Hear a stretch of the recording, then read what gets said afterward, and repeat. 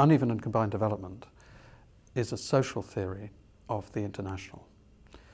It was first produced by the Russian Marxist revolutionary Leon Trotsky, who wrote about it in a series of writings between about 1905 and the mid-1930s. But Trotsky mainly applied it naturally to his own experience in the run-up to the Russian Revolution and the consequences of that. And he never really worked it out fully as a social theory. And that's what's happening today in the field of international studies, where several writers are trying to follow through the intellectual implications of this idea that Trotsky had.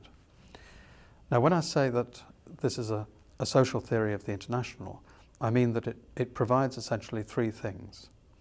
First, it provides an explanation for why the international exists in the first place as a dimension of the social world. Why are there many societies instead of just one?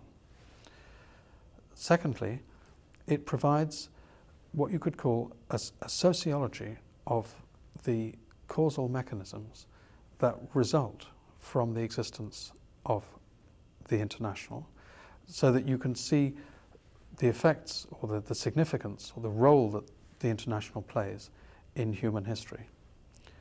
And finally, it provides an understanding of how international relations themselves are part of a wider historical whole that Trotsky called the social structure of humanity. I can't think of any other theory in international studies that provides all of that. And the reason that I call it a social theory of the international is because it derives all these points from one basic assumption or claim that it makes about the nature of human development. And that is the claim that development has always been uneven. Now, what Trotsky meant by this, by saying that the development is always uneven, is that there's never been a time when human history has not been made up of a multiplicity of a number of human societies. There's never been a time when there's just been one human society. There have always been multiple societies coexisting. Societies of different sizes, different levels of development, different cultures, different social structures, and so on. Now, from that very commonsensical claim that there's never been a situation where the world was just made up of one society, something very significant follows, and this is the second assumption of the theory, which is that these societies have always had an outside world to deal with. Sometimes it could be that other societies pose a military threat to them and force them to alter their development in some way in order to cope with that. But on the other hand, it could be that other societies have developed ideas or have access to resources that enable your society to develop in a whole new way. But either way, interaction has always been a key dimension of social development. If we ask who are the leading actors in international relations according to this approach, it's clear at the outset that states have a central role to play. And that's partly because states in the developed world have an interest in supporting their own capitalist employers and investors in expanding the spread of the world market to maximize profits. But it's also because states in what we now call the Global South have a powerful interest in responding to the challenge of late development by intervening in their own societies in order to stimulate industrialization. However, the more you look at Trotsky's writings about uneven and combined development, the more really you would have to say that it's entire societies that are, if you like, the leading actors in this process, because it's the different location of each society within a wider historical process that confronts actors within those societies with the challenge that they have to respond to. And the people that have to respond are not only the states and the businessmen, but also, of course, the intellectuals and the political parties who debate, what is the best solution to the problems that a given society faces, and also, of course, the working classes and the peasantry, who are the object of developmental policies, often very coercive developmental policies, and who react by struggling against exploitation and oppression in various ways. In fact, in Trotsky's account, of course, the peasantry and the working class came to have a leading role in the outcome of Russia's combined development, namely the Bolshevik Revolution itself. Trotsky himself believed that the major source of conflict in international affairs was the capitalist nature of modern societies, and that it was the ruthless competition that their social structures forced them to undertake in relation to each other that was the source of conflict and war.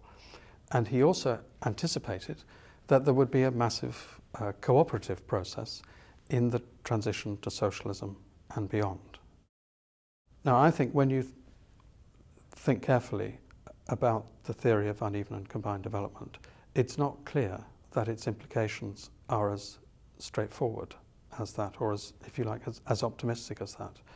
After all, the unevenness of development was a feature of historical change long before capitalism emerged, and presumably it would continue into the post-capitalist period as well. And so far as the contemporary period is concerned, where we're still in a capitalist world, I think the main implication is that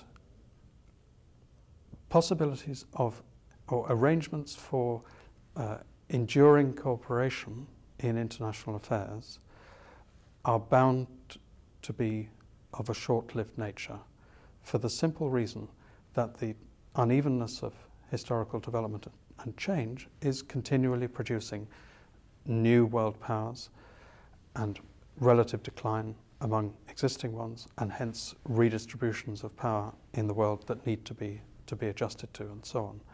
So whether that means that in the short run there will be conflict, war, or peace, I think is entirely a question of what the particular social structure of humanity is at the moment, and how well those in policy positions manage to negotiate it. As we know, realism takes as its starting point for explaining international affairs the interaction of multiple states and the security dilemmas that creates for them.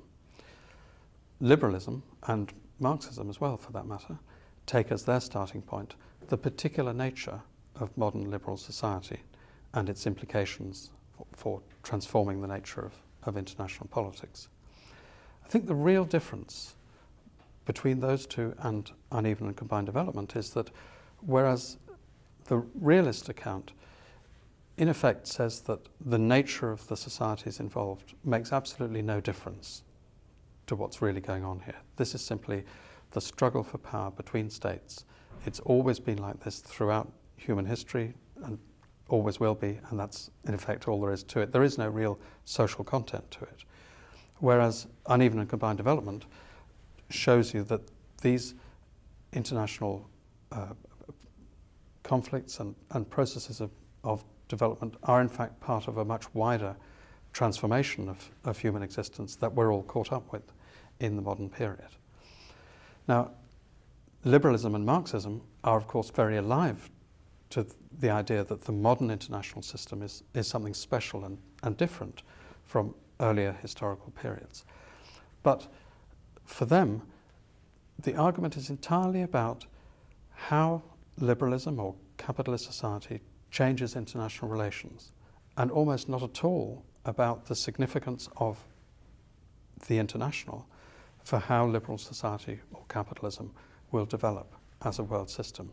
And there again, I think there's a key difference, which is that uneven and combined development pinpoints the significance of this enduring feature of historical development and change, the international, for capitalism as a form of society.